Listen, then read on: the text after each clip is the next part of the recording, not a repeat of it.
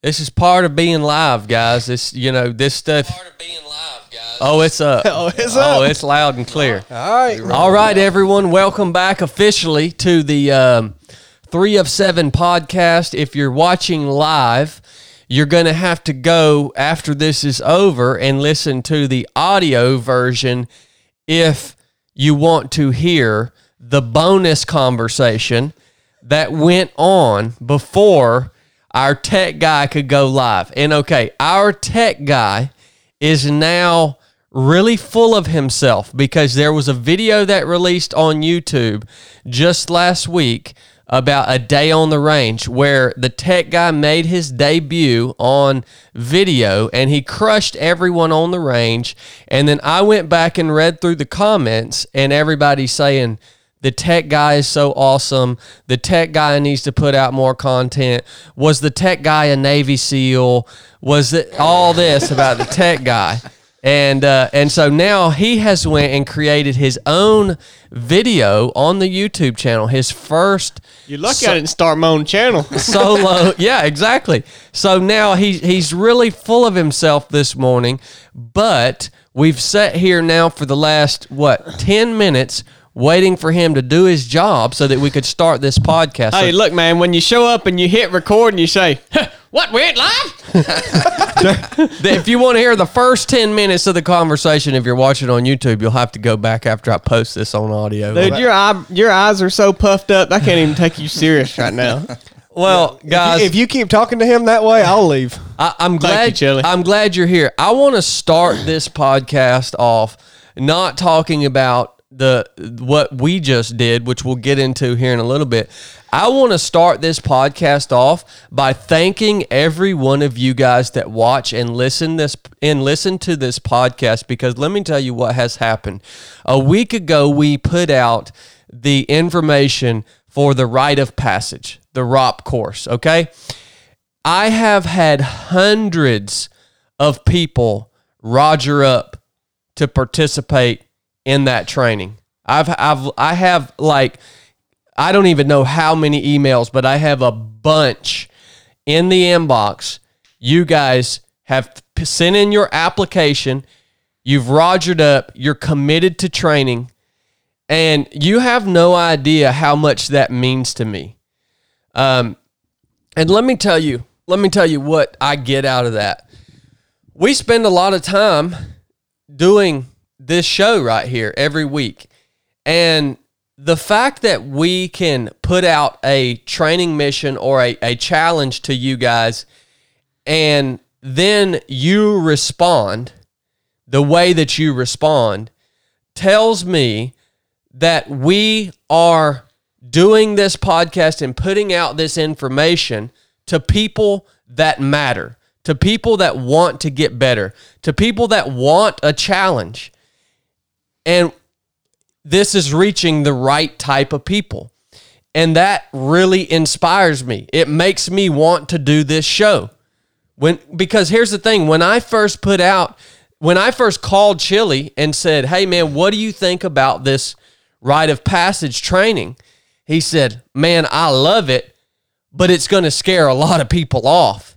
He said, you can put it out, but there's probably not a lot of people gonna roger up for something like this. And I thought the same thing. But the overwhelming response that we see from you guys, the listeners, is just it makes me want to keep doing what we do. It really does, because it tells me we're reaching the right people. Now, that being said, probably 10,000 people have listened to that episode about the ROP course. Probably 200 have applied. Maybe plus or minus. I don't know the exact number. That's 2% if we're at 200. Isn't that 2%, Chili? I didn't pay attention to the numbers you said. 10,000, 200 of 10,000, that's 2%, right? Yeah. So if you applied, you're part of the 2% of people that I do this podcast for. All right?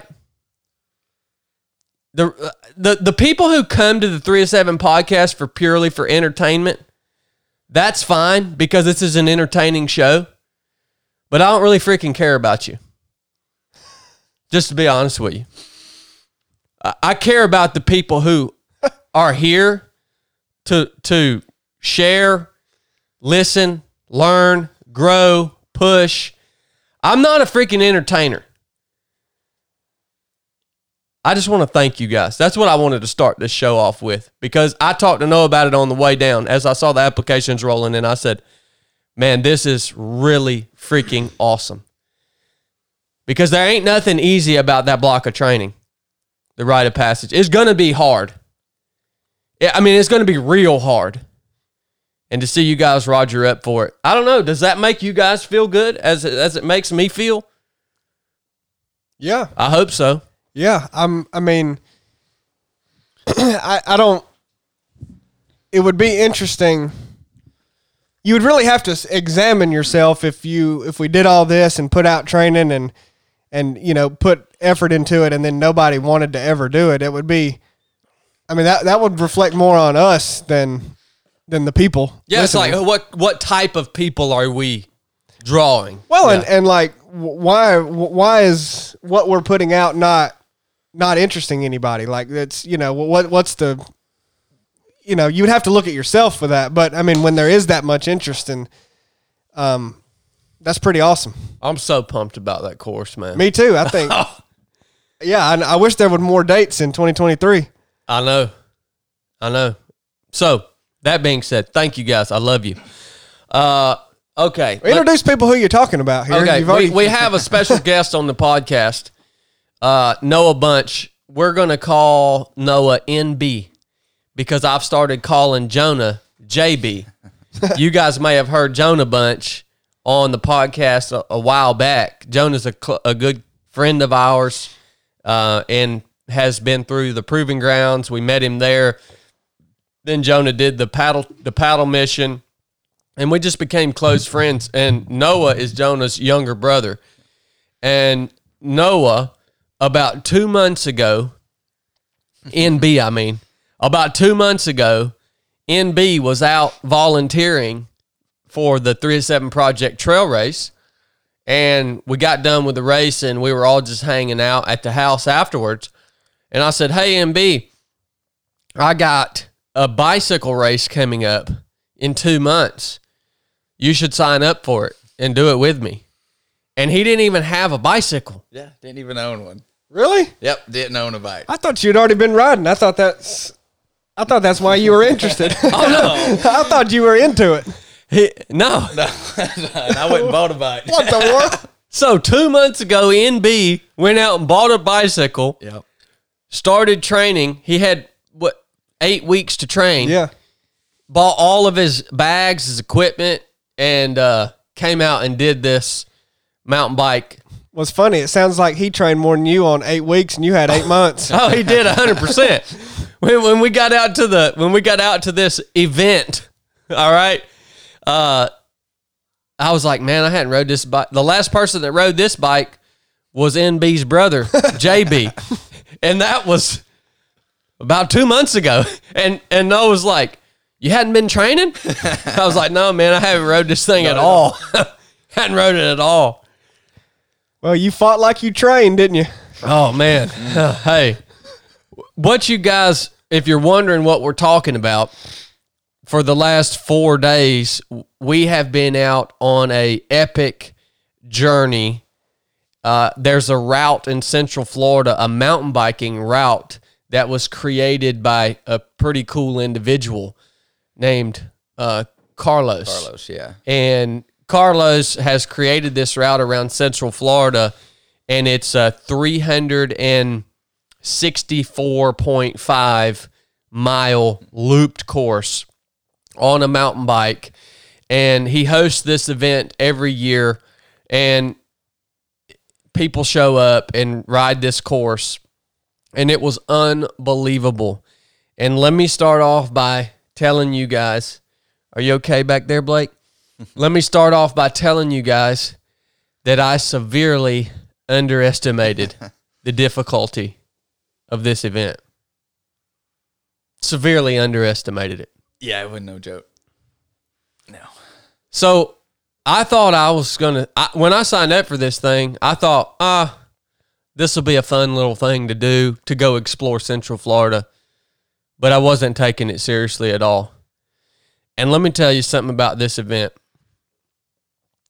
You could go as hard as you wanted to go on this thing, and you could have broke yourself off on this darn event. It was hard enough just finishing it. Mm-hmm. And if you would have been one of the front runners that was actually racing it, there's a guy that finished this course this year in 28 hours. Is that right? Yeah, 28. 28 hours. Yeah, I can verify that. That's I can't even fathom that, dude. Like, after riding Chad, dude, you literally thought you were going to kill this because you told me. You said, I'm going to take the mountain biking world by storm, son. That's what you told me that 4 months ago. Because you're an idiot. Oh, yeah, I was an idiot. But no kidding, man. Who didn't know you were an idiot? You'd never ride. I didn't know I was an idiot. I mean, what's wrong with somebody who literally thinks that? A dude beat you by 50 hours. Yeah. Come on, man. Yeah, man. Like, after doing that race, when Noah said, "Oh, the leader finished it in 28 hours," I was like, I literally can't comprehend that. After knowing the ground that he covered. Yeah, just thinking about it, it's like, there's no way. I mean, I don't even see how he did it. I don't understand how it's, I don't know. Well, also a nod to him is you know, you may be tempted to say somebody that finished the course that fast, that took you that long, well, man, did he do the right route and everything? Well, I tried to track you guys.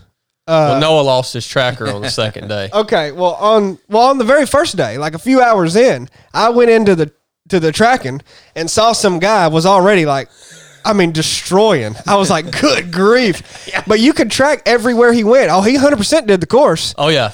But you know who I didn't track? Chad Wright or Noah Bunch. Neither one the whole time had any tracking. And I'm like, well, I know this guy who did it in 28 hours definitely did it, but I don't know about them. I think they just went around and stayed around the park and just stayed out there for 3 days. We were ghosts out there. I will tell you, we did the course. Well, tell me why the tracking went out. On the honor system, we did the course, but we've got the GPS files to show. Yeah, we've got the GPS files personally to show, but the reason, so the tracking on the race, what's cool about this race, and by the way, for you guys listening, thinking, well, this is a ridiculous conversation because I'll never be able to do something like this race. I want to tell you, one of the cool things about this race is it's not like ultra running in terms of how it beats your body up in a different way.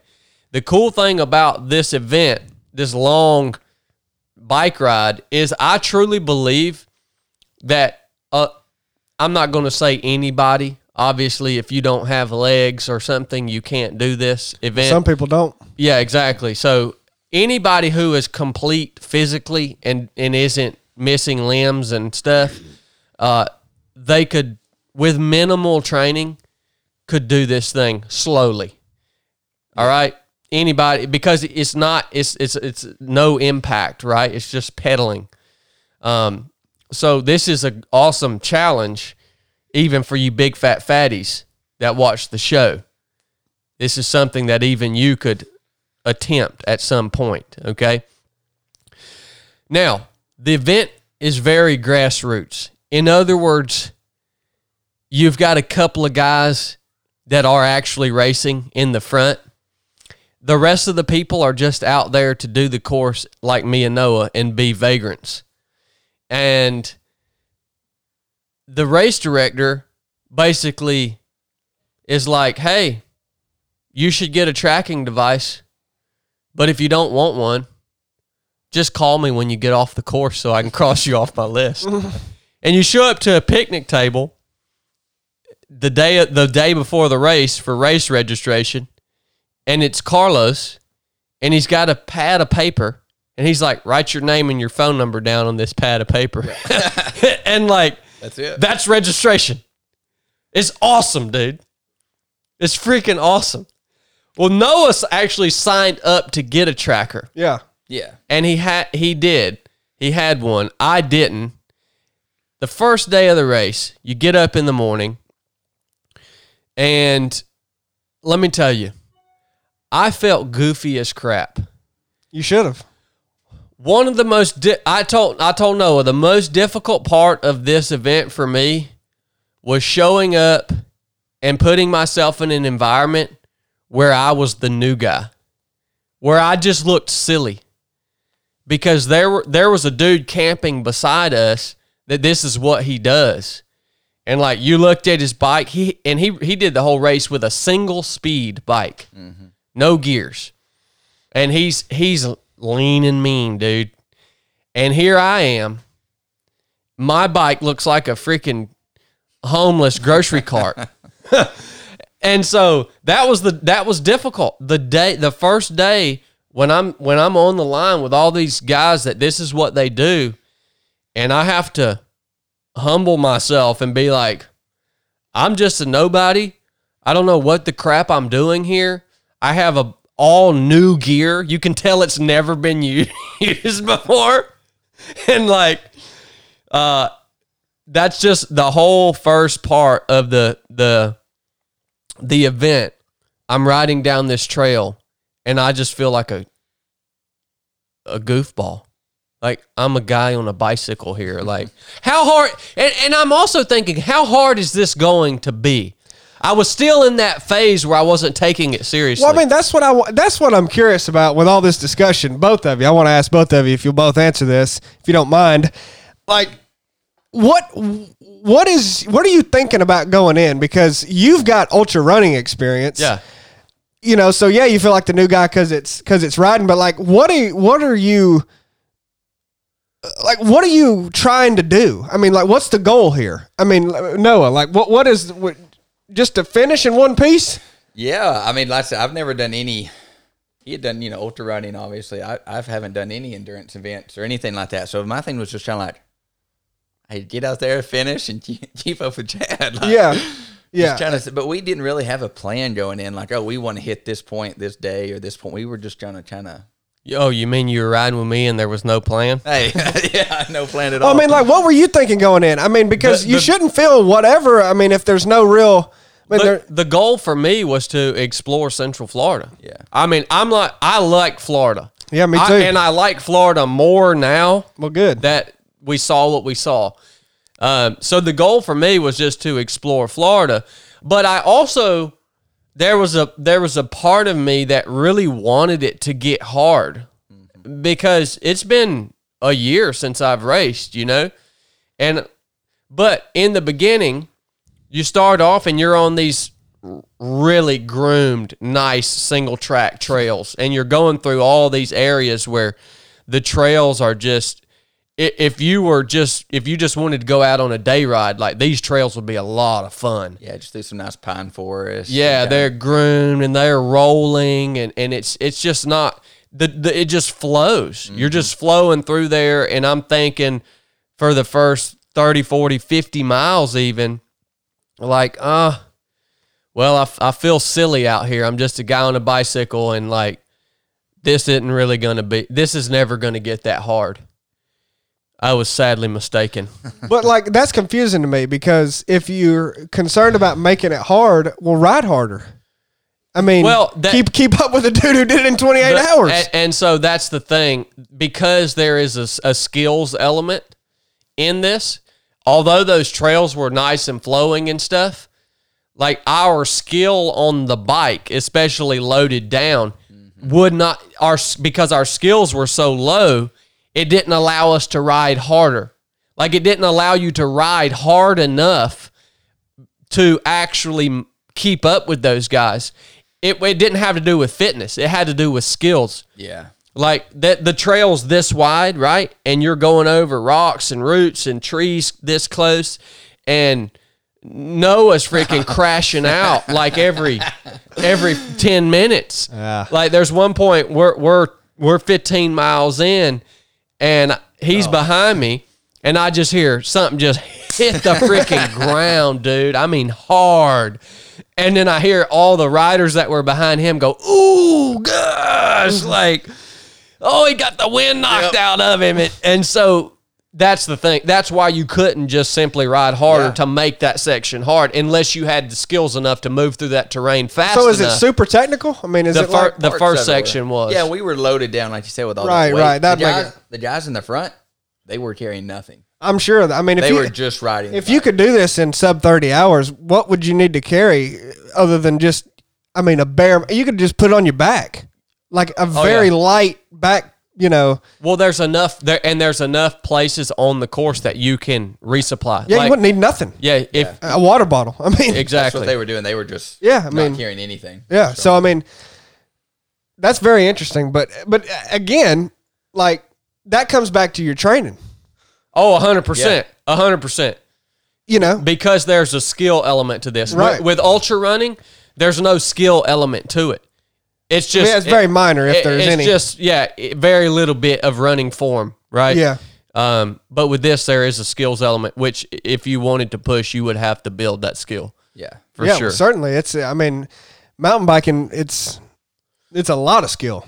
Yeah, In my opinion, It it's is. technical terrain, which I didn't know how much this course had. Like, you know, you can go over on some Pinhoti Trail type stuff and get all the technical you want. And I was like, well, surely it's not a lot of that, but I'm sure there is sections of it where like the roots and stuff are. We had some good sections. Oh yeah, there were some gnarly sections. And it started out, like I said, had some technical stuff right off the bat there in the first 15 miles. Justin Shealy said the fast guys carry a credit card and 2 water bottles. Yeah. Yep. Yeah, I'm sure. Yeah. He's exactly right. At least if there's a And by the places to way, stop. I want to give Justin Shealy a shout out because he is the one that got me into this.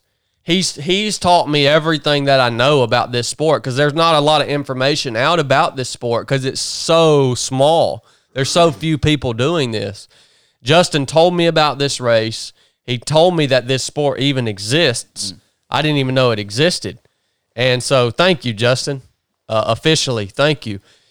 Now, comparing this to ultra running, I wanted to put this out too, and then we'll go on throughout the rest of the first day.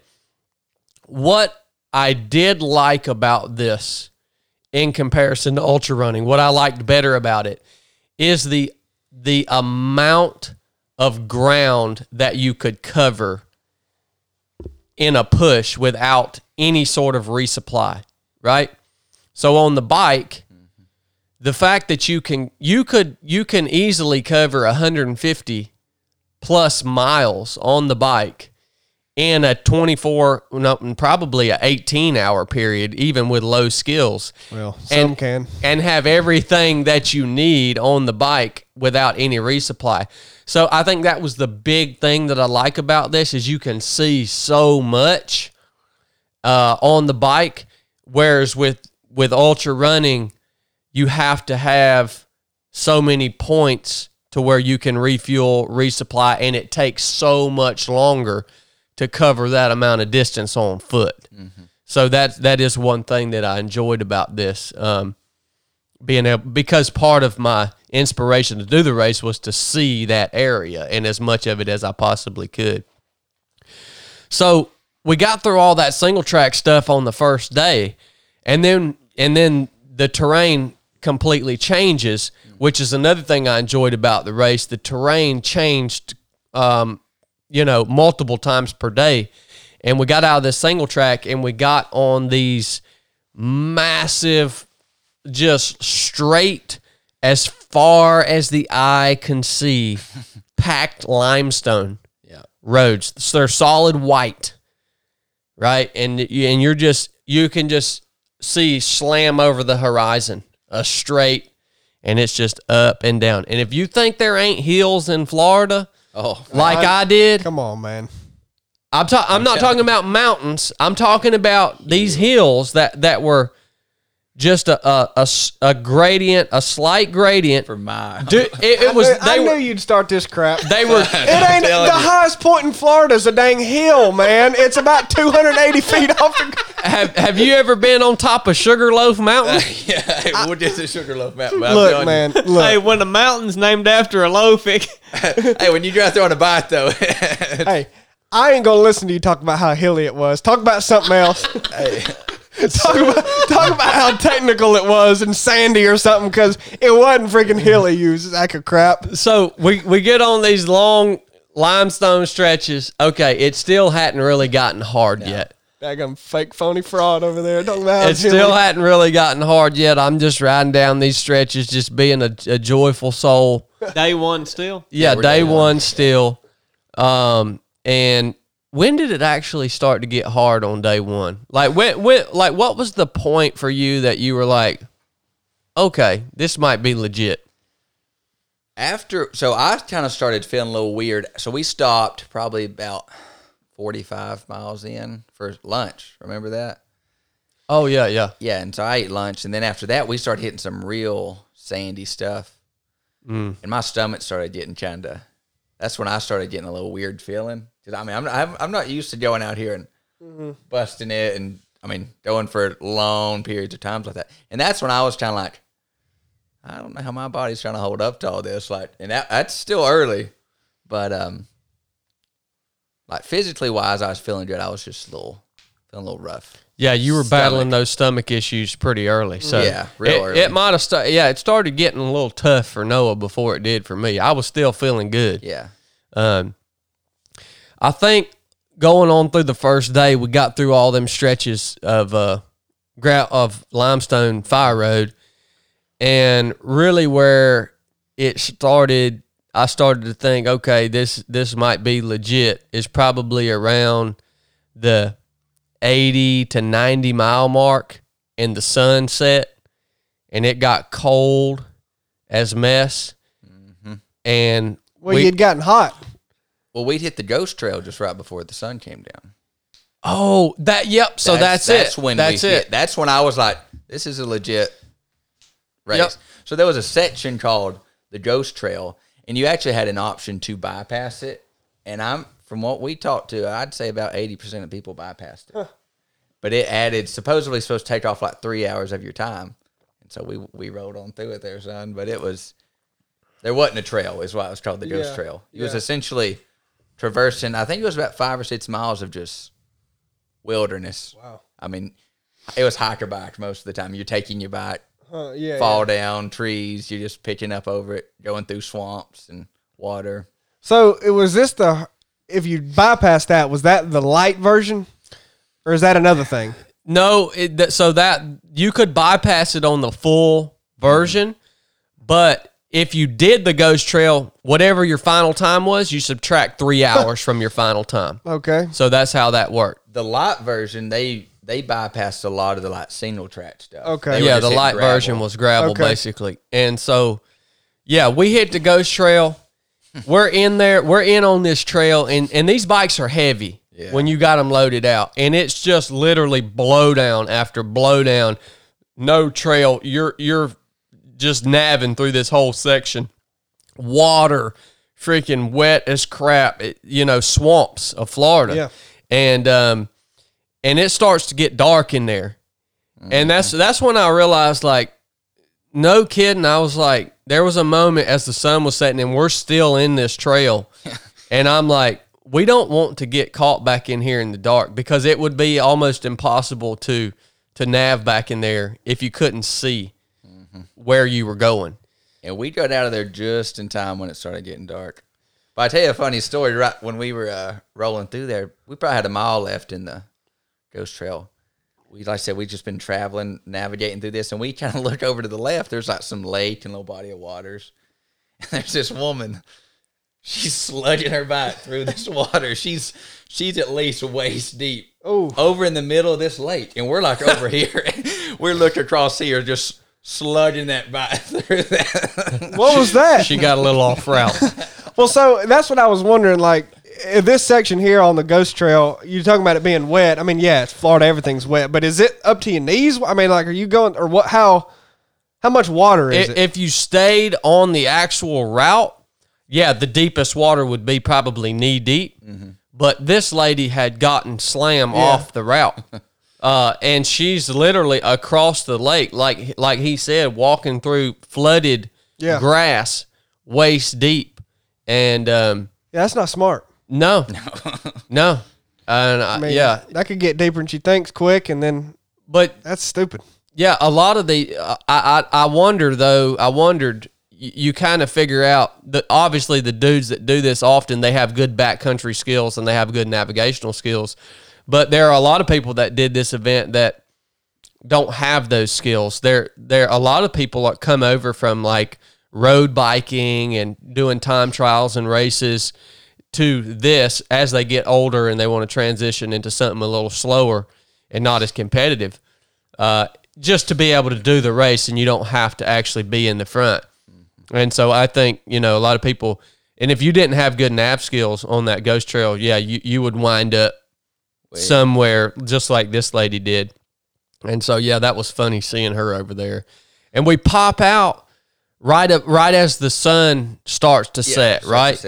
And then we still got a long push to get to that shelter, because you had to go. We hit some road. We took it up to a store, which was a checkpoint. Yeah. And by the way, there's checkpoints along this route where you have to take a picture with yourself at the checkpoint in order to actually, if you're actually racing.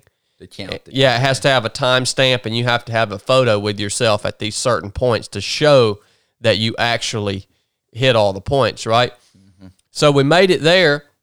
There were a bunch of other competitors there at the store at the same time we got there, and they were going just right up the road to a campground to camp, because at this point it's probably 10, maybe 10 at night, 9 or 10 at night. Yeah, probably 80 miles in or something like that. Yeah, and we got intel that there was a shelter at mile 106.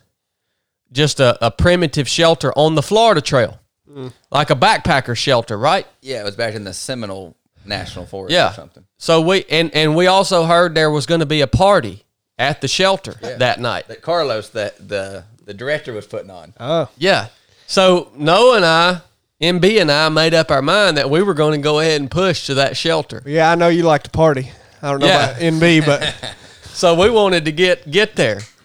And so we did it. We pushed all the way through 106 miles on our first day of the race. My longest bike ride prior to this was 5-6 miles. No, from the ride I do from here to town. What is that? 25, 26 miles? Was my longest bike ride. So first day I quadrupled my mountain bike riding PR. How much of that was at night? Needing the headlamp and everything. We ended up getting to the shelter at 12:30. 12:30, so it midnight. It's a few hours. 5 or 6 hours. So how's that? Is that difficult? I enjoyed the night ride. This guy, that's the only time he could ride. MB's useless from 10 a.m. to sundown. When the sun goes down, he has a night gear. And all of a sudden, he can ride as fast as me. Well, that's cool. Yeah. So his night riding was awesome. See, we hit some road, and then we got on that single track through that, I don't remember that forest, that kind of sandy single track. We rode through that throughout the night. Yeah. That was a good ride, yeah.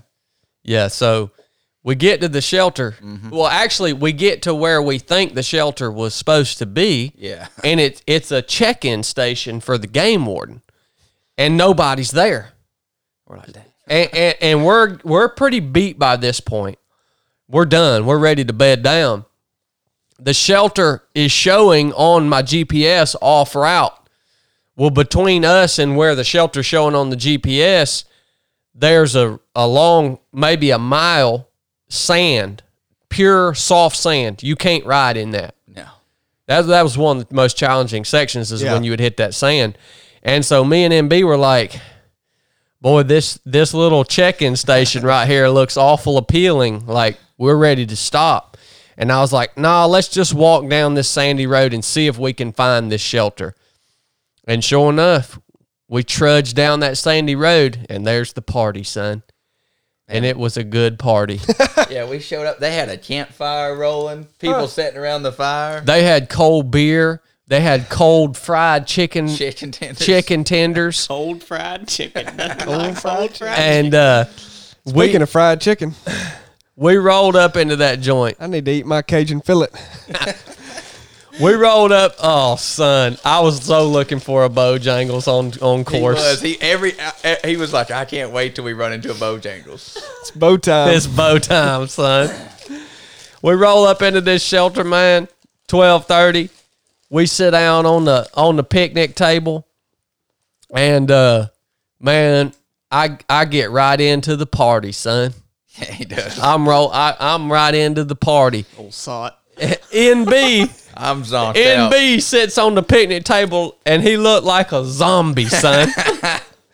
I kept looking over at him, and I'd look over at him and he'd be sitting there just with a 1,000-yard stand holding a cold chicken tender just like this. And I'd say, hey, buddy, you need to eat you a good meal before we hit the sack, because we got a long day tomorrow. And he'd just look at me and just nod his head because his stomach was still screwed I up, couldn't right? eat nothing. Yeah, I was feeling so He nauseous. said, yeah, that's probably a good idea. Just sit over there with chicken. So we stayed up and partied at the shelter till about 2:30 in the morning, and then we decided to go set our tarps up and bed down. NB, you wasn't in bed long. No, I wasn't in bed long before that stomach decided to let me know that it's time to get up. I think I got up twice throughout that night, Chad. And emptied the tank there a few times. Yep. So that was, I'm telling you, when I was doing that, I was feeling rough. I was like, I don't know if I can go another 260 miles after letting all that stuff out. We get up the next morning, roll up out of our tarp, and kind of stumble over to the shelter. And there's a lady sitting around the campfire, and she's like 70-something years old, and she's one of them perpetual walkers. Yeah. We met a real live perpetual walker. Yeah. Oh, she said she doesn't, more than 5 miles a day? But that's all she does. That's all she does. She's like, you've heard of Nimble Wheel? Well, are you saying she lives out there? Yeah. Yeah, she's a perpetual, all she does is walk, like continuously around the entire country. And she ain't got maybe she has a place, but she's barely there. I mean, she literally just can't. I mean, she's got her tent with her and everything. Yep. She's just carrying a pack. So I walk up to the fire, and here's this. That's my dream. She's living it. Well, She's living it. Okay. I don't want to wait till I'm So 70. she was walking the section on the Florida Trail. I asked her, like, what are you doing out here? And she was like, oh, I'm doing the ECT to the ACT and all that. They just link up all these long trail sections, and they just walk around the whole nation. But anyways, I walk up, and here's this lady sitting by the fire at 8:30 in the morning, smoking a nub of a cigar. It's just a nub, drinking a Mike's Hard Lemonade. 70-year-old lady at the fire, perpetual walker, her backpack sitting beside her. And I'm like, am I in some alternate reality right now? Like, Florida, baby. like, what's happening here? That's Florida. You've done it, man. And we're Beautiful. We're at a primitive shelter, literally in the middle of the wilderness, and here's this person smoking a nub of a cigar, drinking a Mike's Hard Lemonade At 8:30 you know in the it. morning. at It had to 8:30 been in the hot. morning. Yeah. And I'm like, wow, this is freaking awesome. Where else can you see this crap? Right? That's when you arrive, Chili. You say you can never arrive, but That's when you've done it. yeah. Oh, she she's was arrived. doing it. Yeah. She was doing it, son. Man, you'd be surprised. Also, that night at the shelter, we ran into that guy who watches the YouTube channel. Yeah. Man, you should have seen him when Chad walked into that camp. He was sitting over there by the fire, and he was sitting over there looking. Chad comes walking up. He'd been staring at Chad. Chad, was talking to Carlos, the race director, there for about 10 minutes, and that guy was just staring at him. He's like, you're Chad Wright, aren't you? Yeah. I said, yeah, buddy, I'm Chad. And we carried on about our conversation. About 10 minutes later, he chimed in. He said, I can't even believe you're sitting right here in front of me right now. So he was experiencing that weird reality too. This place was like a warp.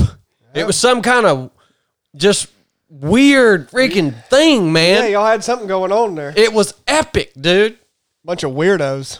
Yeah, a bunch of daggone weirdos. had just descended upon this primitive shelter in the middle of this wilderness in Central Florida. When you get a high concentration of weirdos like that, yeah, something's going to happen. It can tend to bend reality. It was so good, man. I mean, it was so good. Yeah, it was. So we finally, after we're done sitting and chit-chatting and just sitting and kind of watching this perpetual walker lady that Not morning. talk to her? Oh, yeah, we talked to her plenty. Yeah. She was nice. She was very friendly. Very, very cool person. Very cool. We decided to get back on our bicycles and roll out. Yep. That's when we went through that. We hit a little bit of gravel there. Then we got to that Challenger trail. Oh, the challenge trail. Challenge trail. Yeah, it had all those bushes and brush and sand and swamp. Cypress knees. Cypress knees, yep. Yep. That was some hard riding. The trail, you couldn't hardly see it. I mean, it was slow moving through that. Yep. We worked our way through the challenge trail. Yeah. Where'd we pop out after that? That was the river. We popped into the river crossing, Okay. right? I've heard about that. Yep. What was that like? It was awesome. It wasn't bad at all. I mean, we Not deep? Oh no, it was it deep. was probably chest deep. Yeah. You had to pretty pick serious. you had to pick your bike up and carry it across Over for your sure. head. But that cool water was nice. It was yeah. nice getting in that water. Like it was cold. Do a lot of people try to push to that on day one and maybe camp? No, you wouldn't want to camp up in there. There were 30 something people at that shelter. Okay. That And a lot of people were camped behind entrance. us. Yeah. Yeah. So yeah, we passed a lot of people on the way to the shelter. So I think that shelter is where people that aren't obviously Racing. trying to race it. That's where they try to get to That's about the because most the people party, push. man. Yeah. You can't miss that. Well, damn.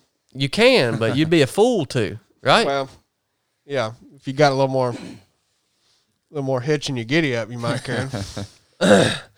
So we get through the River crossing. get through the river. That was easy day. Where we head from there? Where did we hit after the river crossing? And at that point, in the first place, guys, like coming across the finish line, right? Let me see. I think I put a little note here. What was? Just about. Yeah, I reckon Okay. after the river cross. Oh, we started hitting.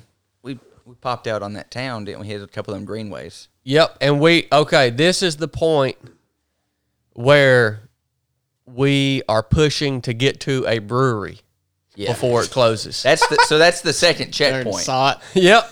So Yep. it was a checkpoint, so we had to stop. You there have and- to stop there. Yeah. He couldn't take any more PBRs with him from the night before. We was trying to get to that brewery after we left that party. He said they ran out of beer at that party. We got to get this brewery. Yeah. So we got all these long sections. So that This was a is- lone stretch to get to that. yeah. brewery. This is day 2. My pard here ain't hit his night gear yet. Oh, that's when we was coming around that lake, that big old lake with all them gators. Oh, Apopka yeah, lake. man. It was just flat forever. Popka. Yep. It was just some. Freaking massive alligators everywhere. Long Yeah. stretches. Just Yep, my pard here, he was feeling it. He hadn't blowed his turbo yet or slung a rod. We'll get to that in a he minute. was still able to move. yeah. And it's brewery or bust, man. Yep. It's get to the brewery or bust. And All right. we linked up with a couple of guys, Tom and Tom's pard. I forgot his name. Yeah, I didn't get his name neither. Yep. And we Tom's part will suffice. we leapfrog with these cats, and we make the brewery at 6:30, About 6:30. Yeah. right after sundown. Prime drinking time. Yep. Sit down.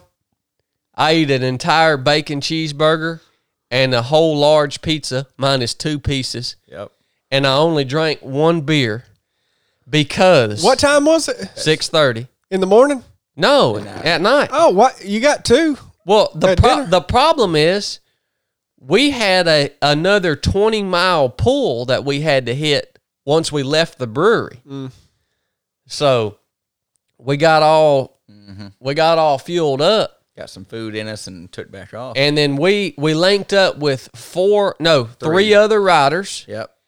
because that pull between the brewery and where we stopped that night was all highway. Yeah. And let me tell you right now, you ride a daggone bicycle down a highway, Like a 2-lane or 4-lane or a two and four. Both, yeah, that stretch. Yeah, I mean, and people running 70 miles an hour, and you got a shoulder that's a foot wide.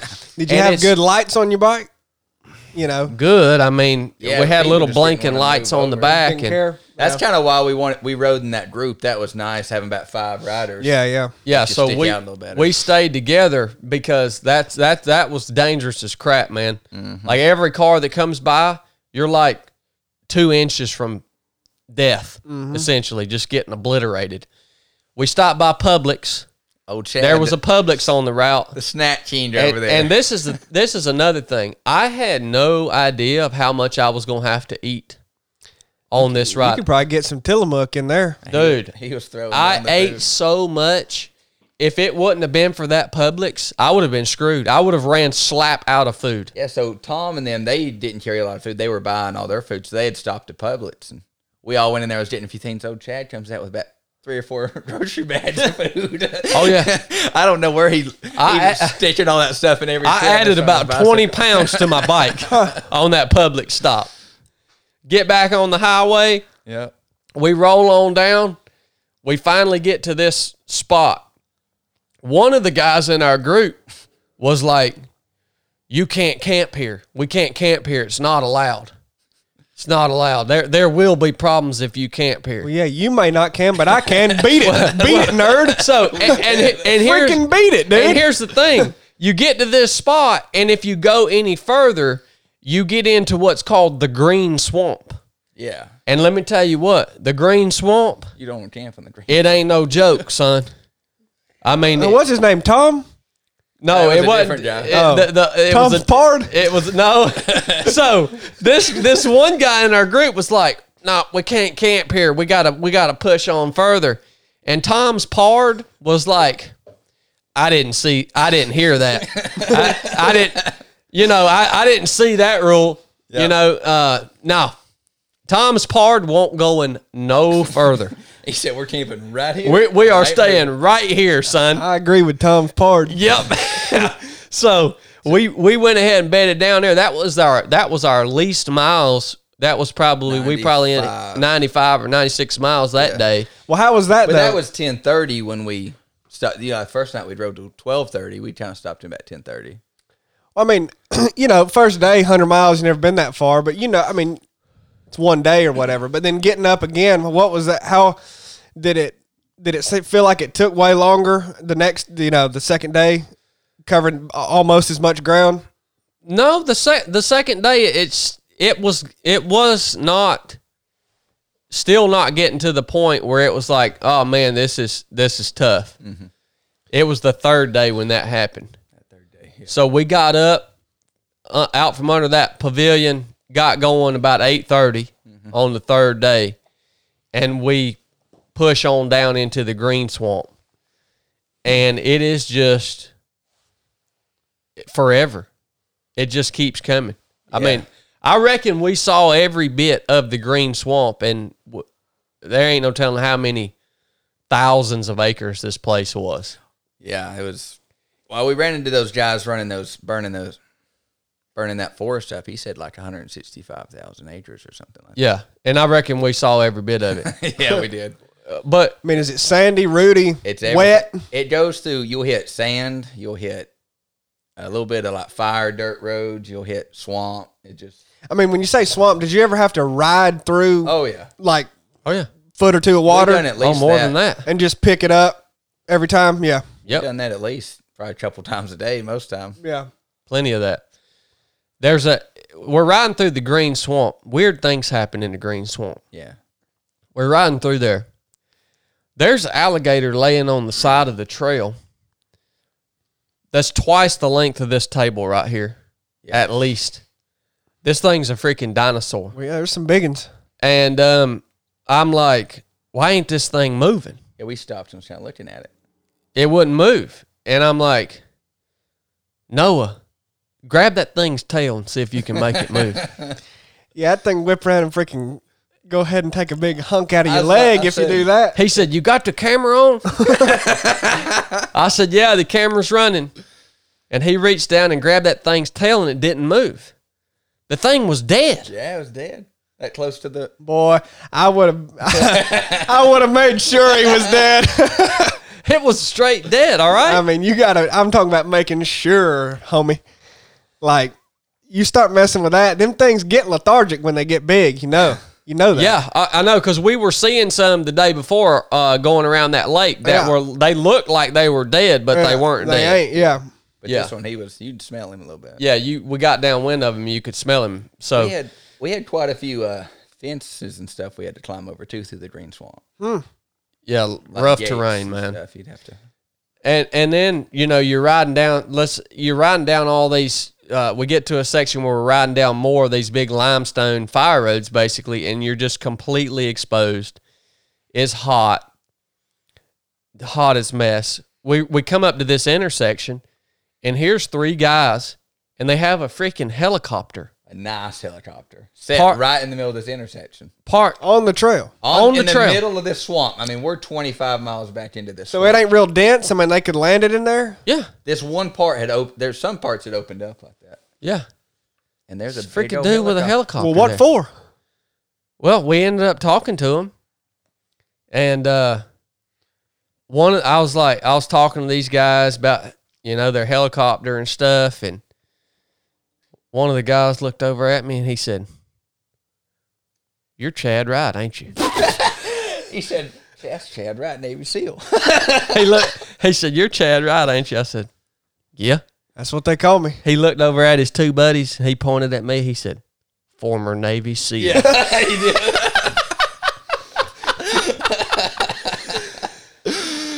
You talk about a vortex, a weird vortex. You roll up in the middle of the freaking green swamp. There's three dudes standing around a helicopter, and one of them knows who you are. Yeah, son, it was. Hey, what the freaking crap is going on here, dude? Well, what was going on? They were doing Control burns. fire. Yeah, Ah, Yeah, they were doing control burns. so it didn't have nothing to do with the race or nobody. Okay. No, just random. and did you know you could buy a helicopter for less than $1 million? That's what they told us.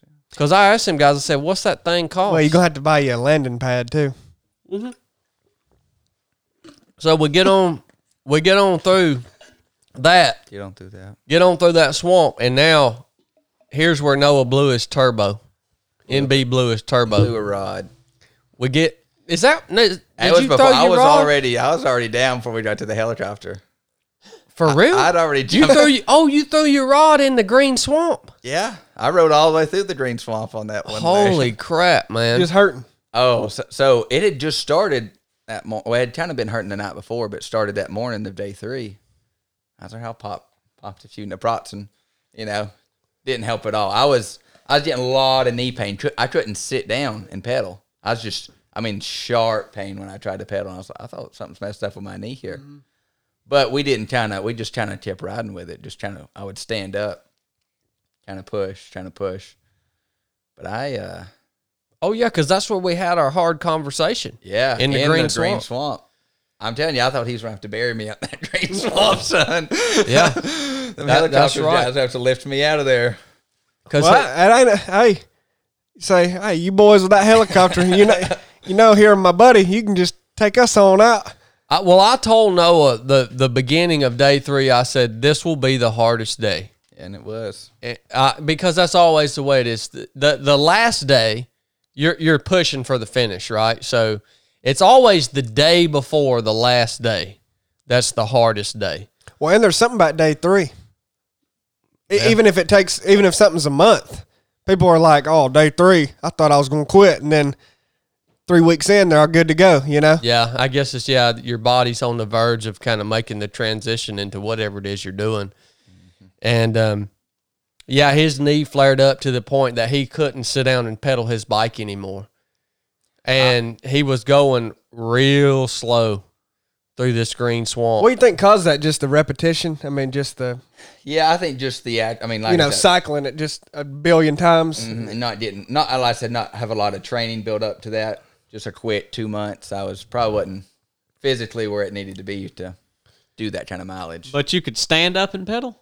So yeah, it was like what I would do is I would stand up. Essentially, I had a technique I had worked out. I would pedal with my left leg, and I was just enough to throw my weight up and get down enough to push on that right. Well, see, when you stand up, it ain't bending as much. It's right, yeah, right. keeping it straight. So I was kind of like just using my weight and my left leg. Yeah, and we were deep in this Joker, man, and I started getting a little worried about him because I was watching him and I was like, okay, yeah, he's not sitting down on his bike and pedaling, and it's hours and hours, and he's not sitting down, and it's hot in there, and we got a long ways to go. And I backed up and told him, I said, look, man, you're gonna have to make some hard decisions here because it ain't like we only have 20 miles left. We have 160 something miles left to go, and you have to be able to ride. And I said, you can ride through this, but at this point we didn't know it was IT band. We thought it was something in the knee. Yeah. And I said, you can make the decision to slog it in and ride through this, but if you keep putting pressure on that knee over the course of the next 160 miles, by the time you're done, you may be going to have freaking knee surgery. Yeah. So you got to make a decision. What are you willing to pay to finish this thing? Like, are you willing to risk damaging your knee substantially to finish this thing? Or if this is an injury, should you stop now? Or once you couldn't stop then, you had to get out of the green swamp. That was the thing at that point that I was in. I mean, I was at the point, like, if we would have been somewhere close to civilization, I'd have probably quit. But we were 20 miles left in the green swamp. So I was like, I mean, I have to push out at least through it. Had to get out of there. Had to get out of there. Yeah. And it was rough terrain getting out of there, that last stretch of it. We had 2 or 3 swamp crossings at deep sand, had to walk it. Yep. And so I was feeling it. So You got to know there's going to be sand everywhere. And then that green swamp's probably that was the low point. yeah. What's the word? That was I mean, you were really, that's the meat of where everything was. I mean, it just happened to work out that way, right? That like everything kind of came down to that section. Yep. Yeah, it really did. We were in that swamp for 8 hours. 8 hours. Yeah. And it was hot. You didn't see nothing. Yeah, for 8 straight hours. We got out of the swamp. Mm-hmm. Hit that gas station there. We rode up, hit a gas station, and what made you decide to keep pushing after how you had been feeling all day? After getting, being able to just stand up and push through that swamp, like I said, I was done for. But we kind of got to that gas station. There was a lot of, and I had actually even considered the whole time, I was like, I'm going to sit here. I'm going to find me a person that's going to drive me back to that finish line. I'm going to have to let Chad finish on his own. But we got a little snack, and I started stretching it. We kind of determined it was the IT band instead of the knee. Yeah. Kind of the where it was hitting, and I was kind of like, me and Chad was talking. He's like, I ain't never seen nobody tear one of those, and so I was like, I'm just trying to keep. I don't think it's, it hurts and it's painful, but I don't think it's going to cause any lasting damage. So I got there and I rolled out that IT band out there at that gas station on my Nalgene bottle, and that helped a lot. And just kind of tried a few different techniques, but I was like, I'm just trying to. I knew we were closer to town, so I was like, I'm going to keep on going. If it just blows out, I'll go figure that out when it happens. Yeah. So long, hard day. We hit this gas station. It's late in the evening. Is it dark at this It's point? probably about 5 o'clock. It's about 5 Getting there. o'clock. We started about 8 o'clock that morning. Mm-hmm. There's people laid out everywhere at this gas station. Oh, it was a hub. There was a bunch of Bikers or? bikers. Yeah. They had laid their stuff out for that swamp and just eat a The bunch of swamp people ate up. them alive, man. Are you 300 miles in or what? We're 260. Yeah, probably. So day 3, that swamp you didn't cover. We'd only cover about 60 miles. Just trudging. It was slow, dude. The main challenge for me, I think, in there was I really had to be patient because if you could ride in that swamp, you could have got through there in 6 hours. If you could ride hard. And so how were people going through that? I mean, how much did that slow down some of the front guys? the front guys, it didn't slow them down at all. Well, what are they doing through the high water and through the sand? I mean, are they somehow just staying on the dang bike? I wouldn't doubt it. I don't know. I how wouldn't they're doubt doing it. That's unbelievable. Yeah. So yeah, the hardest part in the swamp for me was being patient with Noah, and knowing that he was doing all he could to ride as fast as he could, and I could ride hard if I could have covered those miles really quick, and I wanted to get out of there. Oh yeah, he was getting roasted with that sun. That sun Yeah, was burning him. I wanted to get out of there, but I was like, no, we're not going to split. We're going to stay together. We come this far together, we're going to stay together, right? Because we had before the race, we didn't talk about, are we going to stay together the whole time? We were just like, well, we'll start off together, and if our paces change or whatever, we'll split up, you know? But by this point, I'm like, no, we've came this far. We're going to stay together. So that was me just have to say, okay, you're in this thing. And even though you can ride faster, you know, you need to support your buddy here. And I know that sounds like an easy decision to make, but when you're getting baked and you're in this vortex of the swamp, it was a mental challenge for me. Yeah. Yeah, we hit that gas station, and at this point, we're like, okay, we want to finish. We want to set ourselves up for a early finish on day 4. So we decided from that gas station we were going to push another 60 miles. Yep.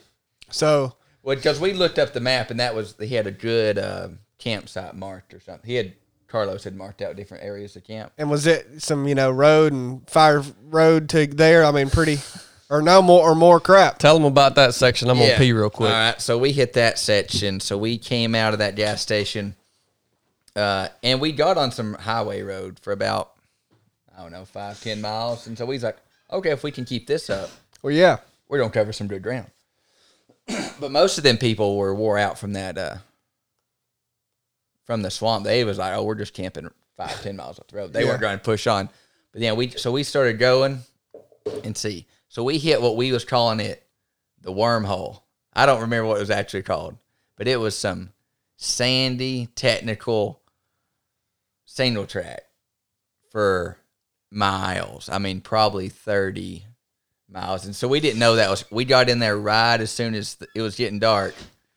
We was hoping, it's just about 10 miles of this single track, but that sucker just kept on going. And I was telling him, we called it the wormhole, but I don't know what it actually was called, but that went on and on. I was navving through that section, man, and I would zoom my map out. So, yeah, what was nav like? So we downloaded a GPX file. Okay. And so, the course was all in the GPS. But I would zoom when we got into that section, they call it Cromwell or something. Yeah. I would zoom out, and all you could see was just all these little zigzag forever. And we're in this thing, man. And it's like, are we ever going to get out of this thing? Well, so nav wasn't much more than just making sure you were staying on that GPX file. Okay. Yep. But still, I mean, you could obviously get off. Yeah, but- because it didn't pick up other trips. You come to like a Right. split or something. It didn't show, there's a split. Right. It would you just kind of had to Yeah. go a little bit, and if it didn't, you turn around. I got you. We finally popped out of the wormhole. Yep. And then we hit, what did we hit? Oh, we hit that lot and come up behind that power line cut. Stopped at a little store. Stopped at a that little was store. closed. It was cold. Got some beer. Yeah, it was another checkpoint. And It was supposed another to have stuff, but we got there. It was middle of the night when we got there, so it was like 10 o'clock. Yep. Ate some Tillamook cheese and Ritz crackers. Yeah, was everything open when you got to it? No, That store wasn't. No, that store wasn't. That was shut nobody. down. It was a small little town, nothing around. Well, so at this point, riding at night, like, are you getting sleepy at all, Noah? Or like, how much did you know? No, I wouldn't say I really got too sleepy riding at night. I usually felt good riding up. That night, I didn't, and I got tired that last about 30 minutes before we rolled into camp that night. I just wondered, about to lay down for what, third night, Yeah. and hard day like that, riding. I just kind of getting that beam of the headlamp, and even more so than running, just kind of just zoning out, about fall asleep on the bike. I think that'd be a little bit like riding in a car, like just kind of. Yeah, I think with me, I was kind of like where I was hurting. I stood up. I rode all of day 3 and 4 on my feet. Yeah. So I couldn't really get tired because I was standing up. I felt like the whole time I wasn't sitting there like pedaling. Yeah. I was standing and. Yeah, I never got that tired either. I think we got enough rest every night. Yeah. 4 or 5 hours of sleep to keep you from getting super sleep deprived. So we passed that store, and we've got 3 legs that we got to hit to get to this campsite objective that we want to get to. And these are long legs. And it got freaking cold, son. I'm talking 40 degrees. Yeah. It was 85, 86 degrees during the day, and it dropped to 40s, and you've got to ride the bike. And you're sweaty. Oh, you get hot going up them hills. I get sweaty, and then you got a 20 mile per hour wind. And you'd start getting real cold. Yeah, when temperature change like that, especially where you're getting sweat. Well, you probably got wet enough just from the environment. The crossings, yeah. But plus you're sweaty. That's when you really get cold and chilled. So, did you have the gear for that transition? We did. We never got to the point that we were like jackhammering cold, but it was cold enough to be miserable. Yeah. Like, man, I'm about to have to ride down this hill, and I'm going to have a 20 mile per hour wind hitting me. And my body's beat. I had just baked in the sun all day. And you know how when you're deep into something like this, your body already doesn't regulate its temperature as well as it can when you're fresh. And the cold made us, I think, ride harder that night. I do too. On those last 3 long, because these last 3 legs we had were like 5 or 6 mile stretches a piece, right? So we had another 15 miles to go past that store. And I told Noah, I said, man, I know what you're going through, but we got to ride hard here just to generate enough body heat to stay warm. Yeah. So the cold actually ended up being a blessing on that Helped us push a third little. night. Yeah, because you had to ride as hard as you possibly could just to keep your body temperature up. And we roll into this campsite objective, which, by the way, we had no clue what it was. It was just a pin on the GPS, and it turns out to be like a legit campground. And I told Noah, I said, we're going to ride in here nice and quiet like and find us a spot to bed down, because we can't go no further than this, man. It's 2:30 in the morning. Was this a campground you were supposed to pay for a spot or something? It wasn't like it wasn't for bikers to come in there. We are on air. By the way, any laws, rules, or regulations that were broken during this trek were a sole reflection of my own poor decision making, and by no means reflect the nature of anyone else. I was not I'm not a member of any bike club, and I was also not a participant in any organized event. I was just a guy on a bicycle. Okay, so we roll into this joint. You won't With even that out track. of the way. Yeah, we were just 2 guys on a bicycle. Yeah, we just riding around. I said, we're going to roll into here nice and quiet. Like, we cut all our lights off, slipped in there, found a pavilion with a bunch of picnic tables stacked around. I said, all right, well, we're going to lay our bikes down on the ground. We're going to huddle up in between all these picnic tables. So we camped And out. we laid out on the ground and got a little bit of rest. Yep. So you're able to dry out and, it's 40 degrees there? Yeah. Huh. I don't know if we dried out too much, but yeah, we got. We were so tired. Got warm. Yeah, we were so tired. We just got warm, and and laid up. And I was fully expecting someone to come in the wee hours of the morning, And tell us to some get law out of there. enforcement officer, Yeah. and tell us, "No, boy, get out of here, you vagrant." Right? We'd already came up with a good little plan. Yeah. Too. And I had already, yeah. I mean, my part over here is injured. It's cold. You're homeless. We're home- Thank yep. God we found that place. That place saved our lives, Yeah. right? Yeah, we wouldn't have So, made it. but we made it through. We got up the next morning and pushed on into day 4. We only had, what did we have left that day? 45 miles. About we 45 did miles. 120 on day 3. Man, yeah. Sounds 120 like, miles. I guess it went past midnight, but I mean, We rode on. that's a good ways. Oh, and In that terrain, yeah. I was feeling the pain that night too. My teeth started locking up on me. I couldn't even straighten it out. Couldn't even straighten my leg out there. Yep. But, hey, we got through it. And day 4, starting day 4, 40 something miles left to go. That ain't nothing to sneeze at, son. No, and Like, after that's all still that, a we long bike ride in that terrain. Mm-hmm.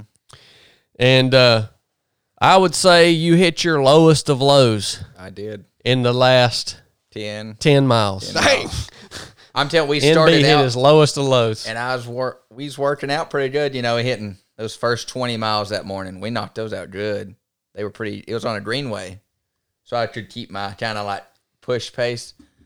Well, son, then we turned onto some technical. Last 10 miles was some technical single track. And I didn't have the power left in my leg, though. Was it causing you to wreck?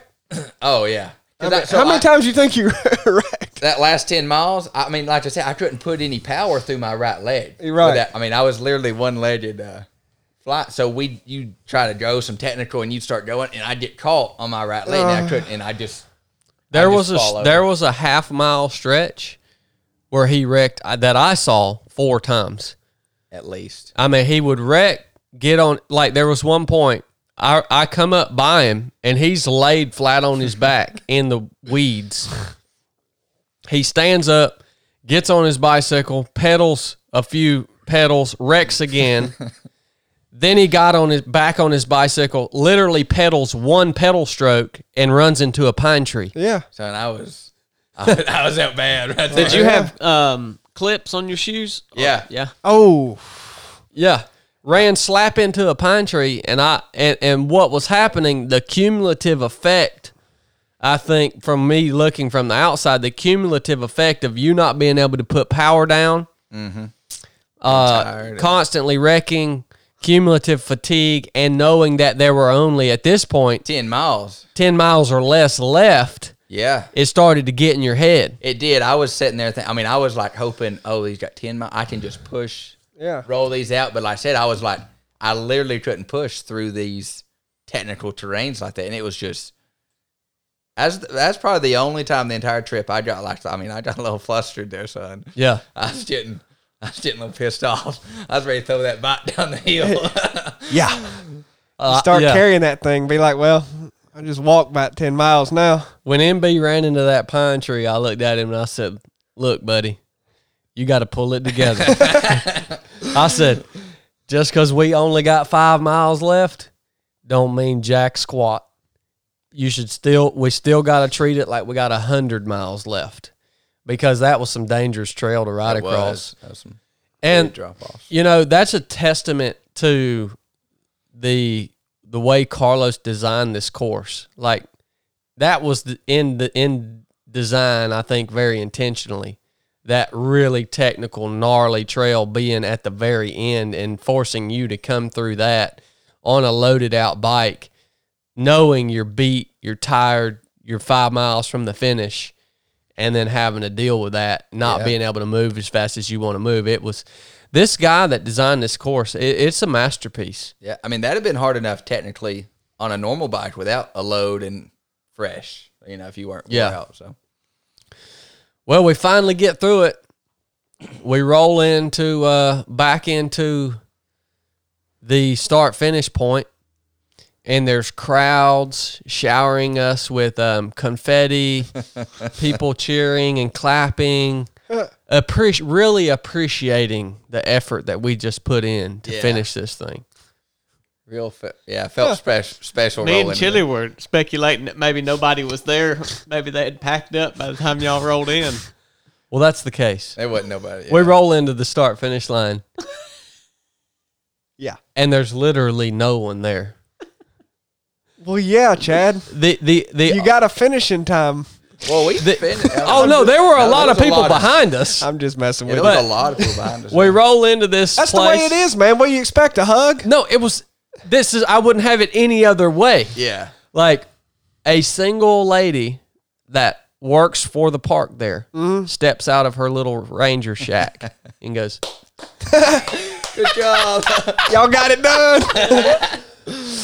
we roll onto our truck, throw our bikes in the back, We out of there. and go eat at the restaurant you recommended. Now, how was that? Okay. Decent? That's a different little story there. Well, it may not have been good. The first We got to talk about you that. recommended 2 of them. the first night in Ocala, we tried to go to the Harry's. That's the bar- place to bar go and to. Grill. Okay. They had an hour and a half wait. That's where you should. That's where I recommended. Yeah. If you went to that we other left place there and Well, went we- to the other place. The Mexican Yeah, yeah. whatever food. It was terrible. Yeah. Right. But this now I we wouldn't have went there. we finished the race. We make it to Harry's at like 4 p.m. and we're actually able to eat there because we beat the rush. Right. That's the place to Yeah, go. so- And We it ate was a there really today. good dinner, man. Well, yeah. Yeah. that's not- yeah. Thank you for that recommendation, sir. I have that service, That's what I recommended. Yeah, thank What'd you you for charge that. him for that? Oh, it was free.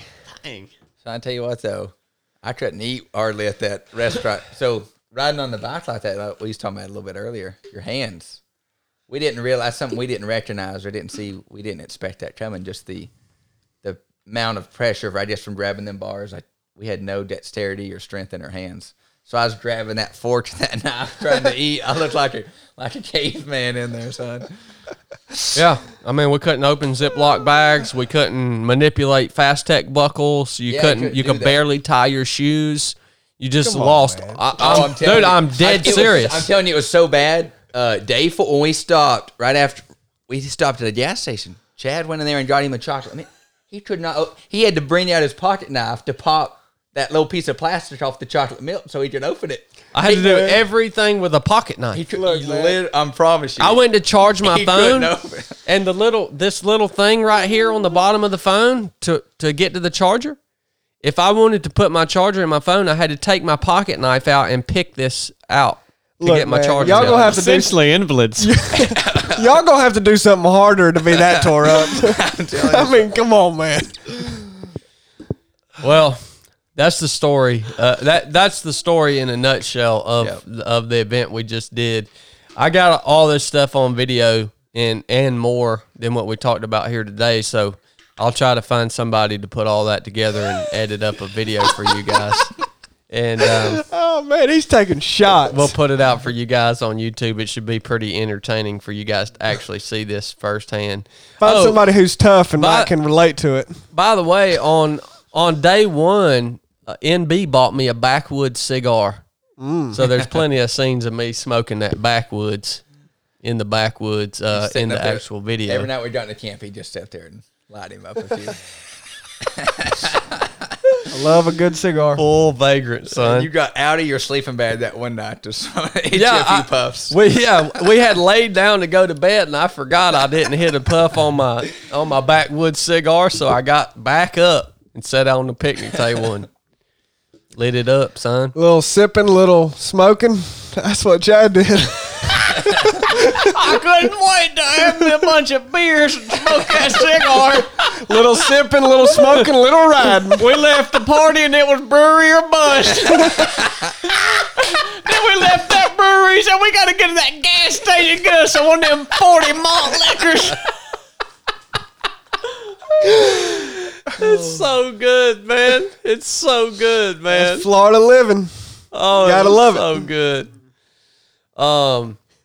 So that's the story, and I just want to thank. I want to thank Carlos, man, for putting this together. And I'm going to try to have him on the podcast. I'm going to try to call him and just talk to him at some point just about what he does, because to put something, to put a route together like that when you actually ride it and it's linked, it's all linked up perfectly. You realize, like, man, this dude you got to have some real vision and talent to put something like this together on this scale. He found every piece of trail that he could possibly, like, you would turn down trails that were in the middle of a town, like went through an empty lot, and he found these things somehow, and link this route up and to utilize as much green space and trail and woods as he possibly could. And it's just a masterpiece of a creation. I couldn't imagine the time that went in to building out a route like that. Well, he's a true rider. He's a true, adventure rider, purist. I mean, you can't do that without having experiential knowledge of everything. I mean, he's probably ridden all that so many times and then just said, well, I'm going to make this route. Yep. It's pretty cool. If that's what you're passionate about, It is. It's an amazing talent. I was just totally blown away. So I'll try to get him on and talk to him about, because this is it's interesting what he does for a living, and we'll talk about that again if we have him on the show. But just wanted to share that experience with you guys. And well, I got one question on here for NB. Oh man, here we go. They wanted you to share your creeper trail riding experience. Creeper Trail. Oh, in Damascus, Virginia. They said you might have took a spill up there. Jacob Bunch. So that's my brother, my younger brother. So we took we used to ride that route a lot with our church and stuff. It's about 17, 18 miles. We rode it. It's all downhill, Yeah. Well, man, we was coming up through there, and we just crossed a bridge or something, and my mom has like stopped right in the, and I was like, I was coming hot, and so I had to lock it down, and I went over the handlebars right there, wiped out. He's a little shaky on a bicycle. Wow. NB's a little rigid on a bicycle. You ain't supposed to be good at that. It's ridiculous. Chili, do you think you'll ever do one of these No, sir. races? No, sir. No? No, I'm not. I have not lost all my mental faculties yet. I think you'd enjoy it. I think just the fact of like being out, like we were saying, even if you're not out there trying to push for the race, just the fact that you're out covering so much country, just living like a vagrant, and just, when else are you going to lay out behind a gas station, eat some pizza? Oh, no. No, like, no. It's a good time. Like, oh, I love it all, minus the bike. Yeah. I can do that on foot. That's ridiculous. Yeah. Dang, bicycle's stupid. Well, you couldn't do it on foot unless you could do it No, on foot. I could not quite do it as fast. But as bad as I am at riding, me personally would run that faster. You would have to backpack it. There's so many stretches that you would go through that you could not carry. You would have so much weight on you just in fuel. I could fast pack it. You would have to fast pack it. Yeah, I wouldn't have to have no big old backpack, but no, I could run. But I couldn't help but think about you and Blake while we were out there. Even though I know you guys are retired. If you want to tread this ground, you're gonna get hammered He here. thought them swamps was rough, didn't he? If you want to go ahead, but just know what's coming to you if you want to go ahead and say this. So go ahead. Even though I'm taking in the you're gonna get the cold depths of hell come out of me and freaking light you up if you want to say this. So go ahead. I do acknowledge the fact that you and Blake are retired from doing hard, challenging things, and getting out of your comfort zone and learning new skills and pushing yourself. I acknowledge the fact that you guys are retired from doing those types of activities, and that you mainly just kind of just float through life now. But I couldn't help but think of how much you guys would have enjoyed this event. So I think next year, the Hurricane 300 is just going to be mandatory fun. It's going to be Team PT. Don't worry, I'll pay for your bicycle and all your gear, Chili. I'll buy your whole setup for you. And it's just going to be mandatory fun next year. So go ahead and start training. Pick your bike out. I'll have you. Just buy it on the credit card. I'll just say this. I'll enjoy watching you think that we're going to do that. That'll be fun. I'll enjoy that. It's going to happen. Well, me and Blake, I don't know about you guys, but you didn't seem to PT this morning. Me and Blake had Weenie Hut PT. That's what we call it now. The Weenie Hut version of PT. Tell the people about Team PT this morning. Yeah, me and Blake went on about a 5 mile run, roughly. Something like Hold that. on, it was 7 miles earlier. Yeah, Blake called it 7. 7. He's a bit exaggeratory. Anything if it's over a 10K, it's out of the Weenie Hut. Okay. Like we had to dial it down. Yeah. So no, that's basically what we're gonna do. Team Pete, instead of going to the CrossFit gym and playing around like a pansy in there and then going to Doug's for breakfast, Weenie Hut PT does very short runs, shake weight exercises, and we eat at Bojangles after. So Well, that's what we do. So if you'd like to join us, you can. But I know you're a real tough guy, yeah. and you like to do things more challenging. He hit them hills down in Florida now. You got to give him some credit. Which Well, I know. that leads me to something I want He's watched so many David Goggins videos. He's gotten he's got I'm inspired. he's gotten this weird mindset where like whenever it gets cold at night, he just goes out and runs shirtless and Yeah. and starts filming it. And he sends them to me, and I'm like, dude, I don't care. I don't care about this. I do Well- my own thing, man. You keep doing this. I just really want to take a moment to thank Chili and Blake live on the air because, for me to be able to go out and do challenging, awesome things in life, there has to be people that stay in the rear with the gear. It was the same way in the SEAL teams. For me to be able to go out and do awesome missions, I know there has to be people who are willing to stay in the rear with the gear and take care of the admin and, just do stuff like that. And I'm thankful for you guys being being those people for me and enabling me to do things that really challenge and inspire others. Because if it wasn't for you guys, I wouldn't be able to do this type of stuff. So Well, yeah, our selflessness permits your selfishness. So Yeah. it's an honor for us, really. yeah. So I wanted to throw that out there just as a thank you. Well, you're welcome. You're welcome. You've been full-time Assault Force ever since you got this operation running, and it's pretty funny what that's devolved to. Yeah.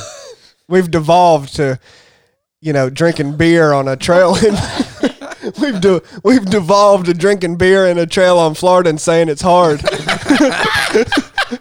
So, if that's what the Assault Force is, you can have it. Hey, is there any way that this would have not been hard? Do you think he would have ever came back? Well, no. and said, If him "What and now?" Noah both came through with this and were like, well, that was kind of easy, they'd be like, well, it ain't going to be when we tell it. Listen, this is how the ride home went. No, I know that wasn't that bad, man, but we got to talk about this like it was a serious deal. Let's Oh no, it was hard. I promise you it was hard. So all that being said, I will continue to do things to challenge you guys as viewers and inspire you guys and create awesome content for you guys to watch and learn from. I'll continue to do those things. I'm dedicated to that. That's what I do. Up next But- is a 2,000-mile car ride in my Land Cruiser. But Call that an endurance drive. You guys don't forget the people behind the scenes like Blake and Chili. And even though they're not really doing anything that's really difficult or challenging, they are part of making all this happen. So you guys, you viewers, don't forget that, okay? So send them a thank you. They need that. They need a thank you for what they actually do. So Well, are you done bloviating? Yeah, I guess that's the show today. We'll be back to our regularly scheduled programming next week. Back to it. We did it today. Well, this was kind of a special episode recapping the race, you know. So, any other questions from YouTube? We had a super chat, $2. AJC and Sons Forge. Well, thank you. He said he'd like to send Chad a handmade knife because he's the coolest guy ever, and he just does really hard things, and just a big inspiration. Asked for our P.O. box, so I'll just put it out here on the live Yeah. box. AJC? Yeah, AJC and Sons Forge. He said Chad was the Thank you coolest so guy ever. much, He brother. didn't say all that, but I added that. But I was fixing to say you need to, if you make him a handmade knife, you need to make it where he can open it without the use of another pocket knife because Yeah, he's that's true. he has no use of his hands right now. So our P.O. box, AJC and Sons, if you want to send one, is P.O. Box 301, Aragon, Georgia, zip code 30104.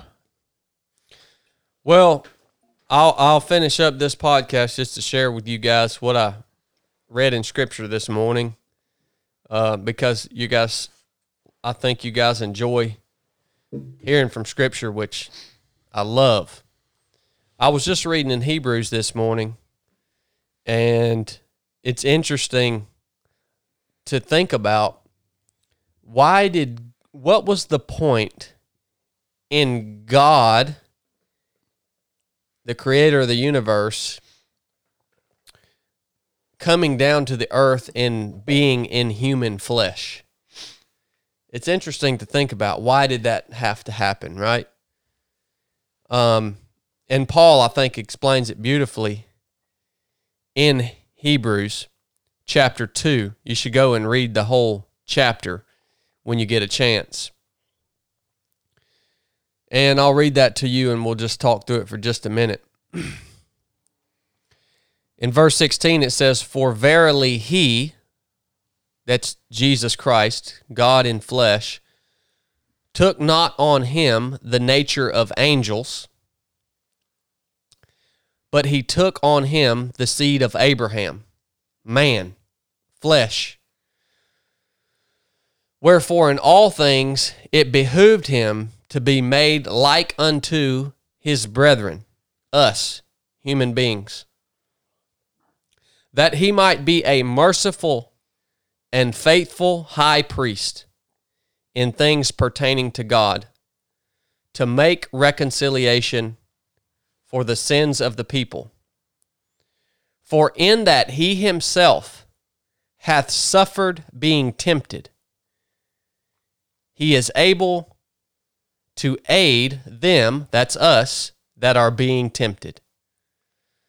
The reason that God took on human form in the body, being Jesus Christ here on earth, is so that he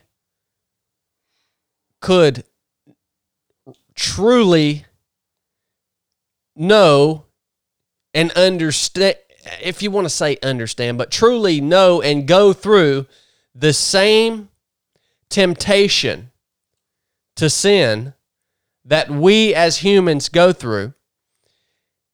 And having that human experience as God in flesh, having that human experience allows him to be the ultimate high priest and the one that has mercy on us,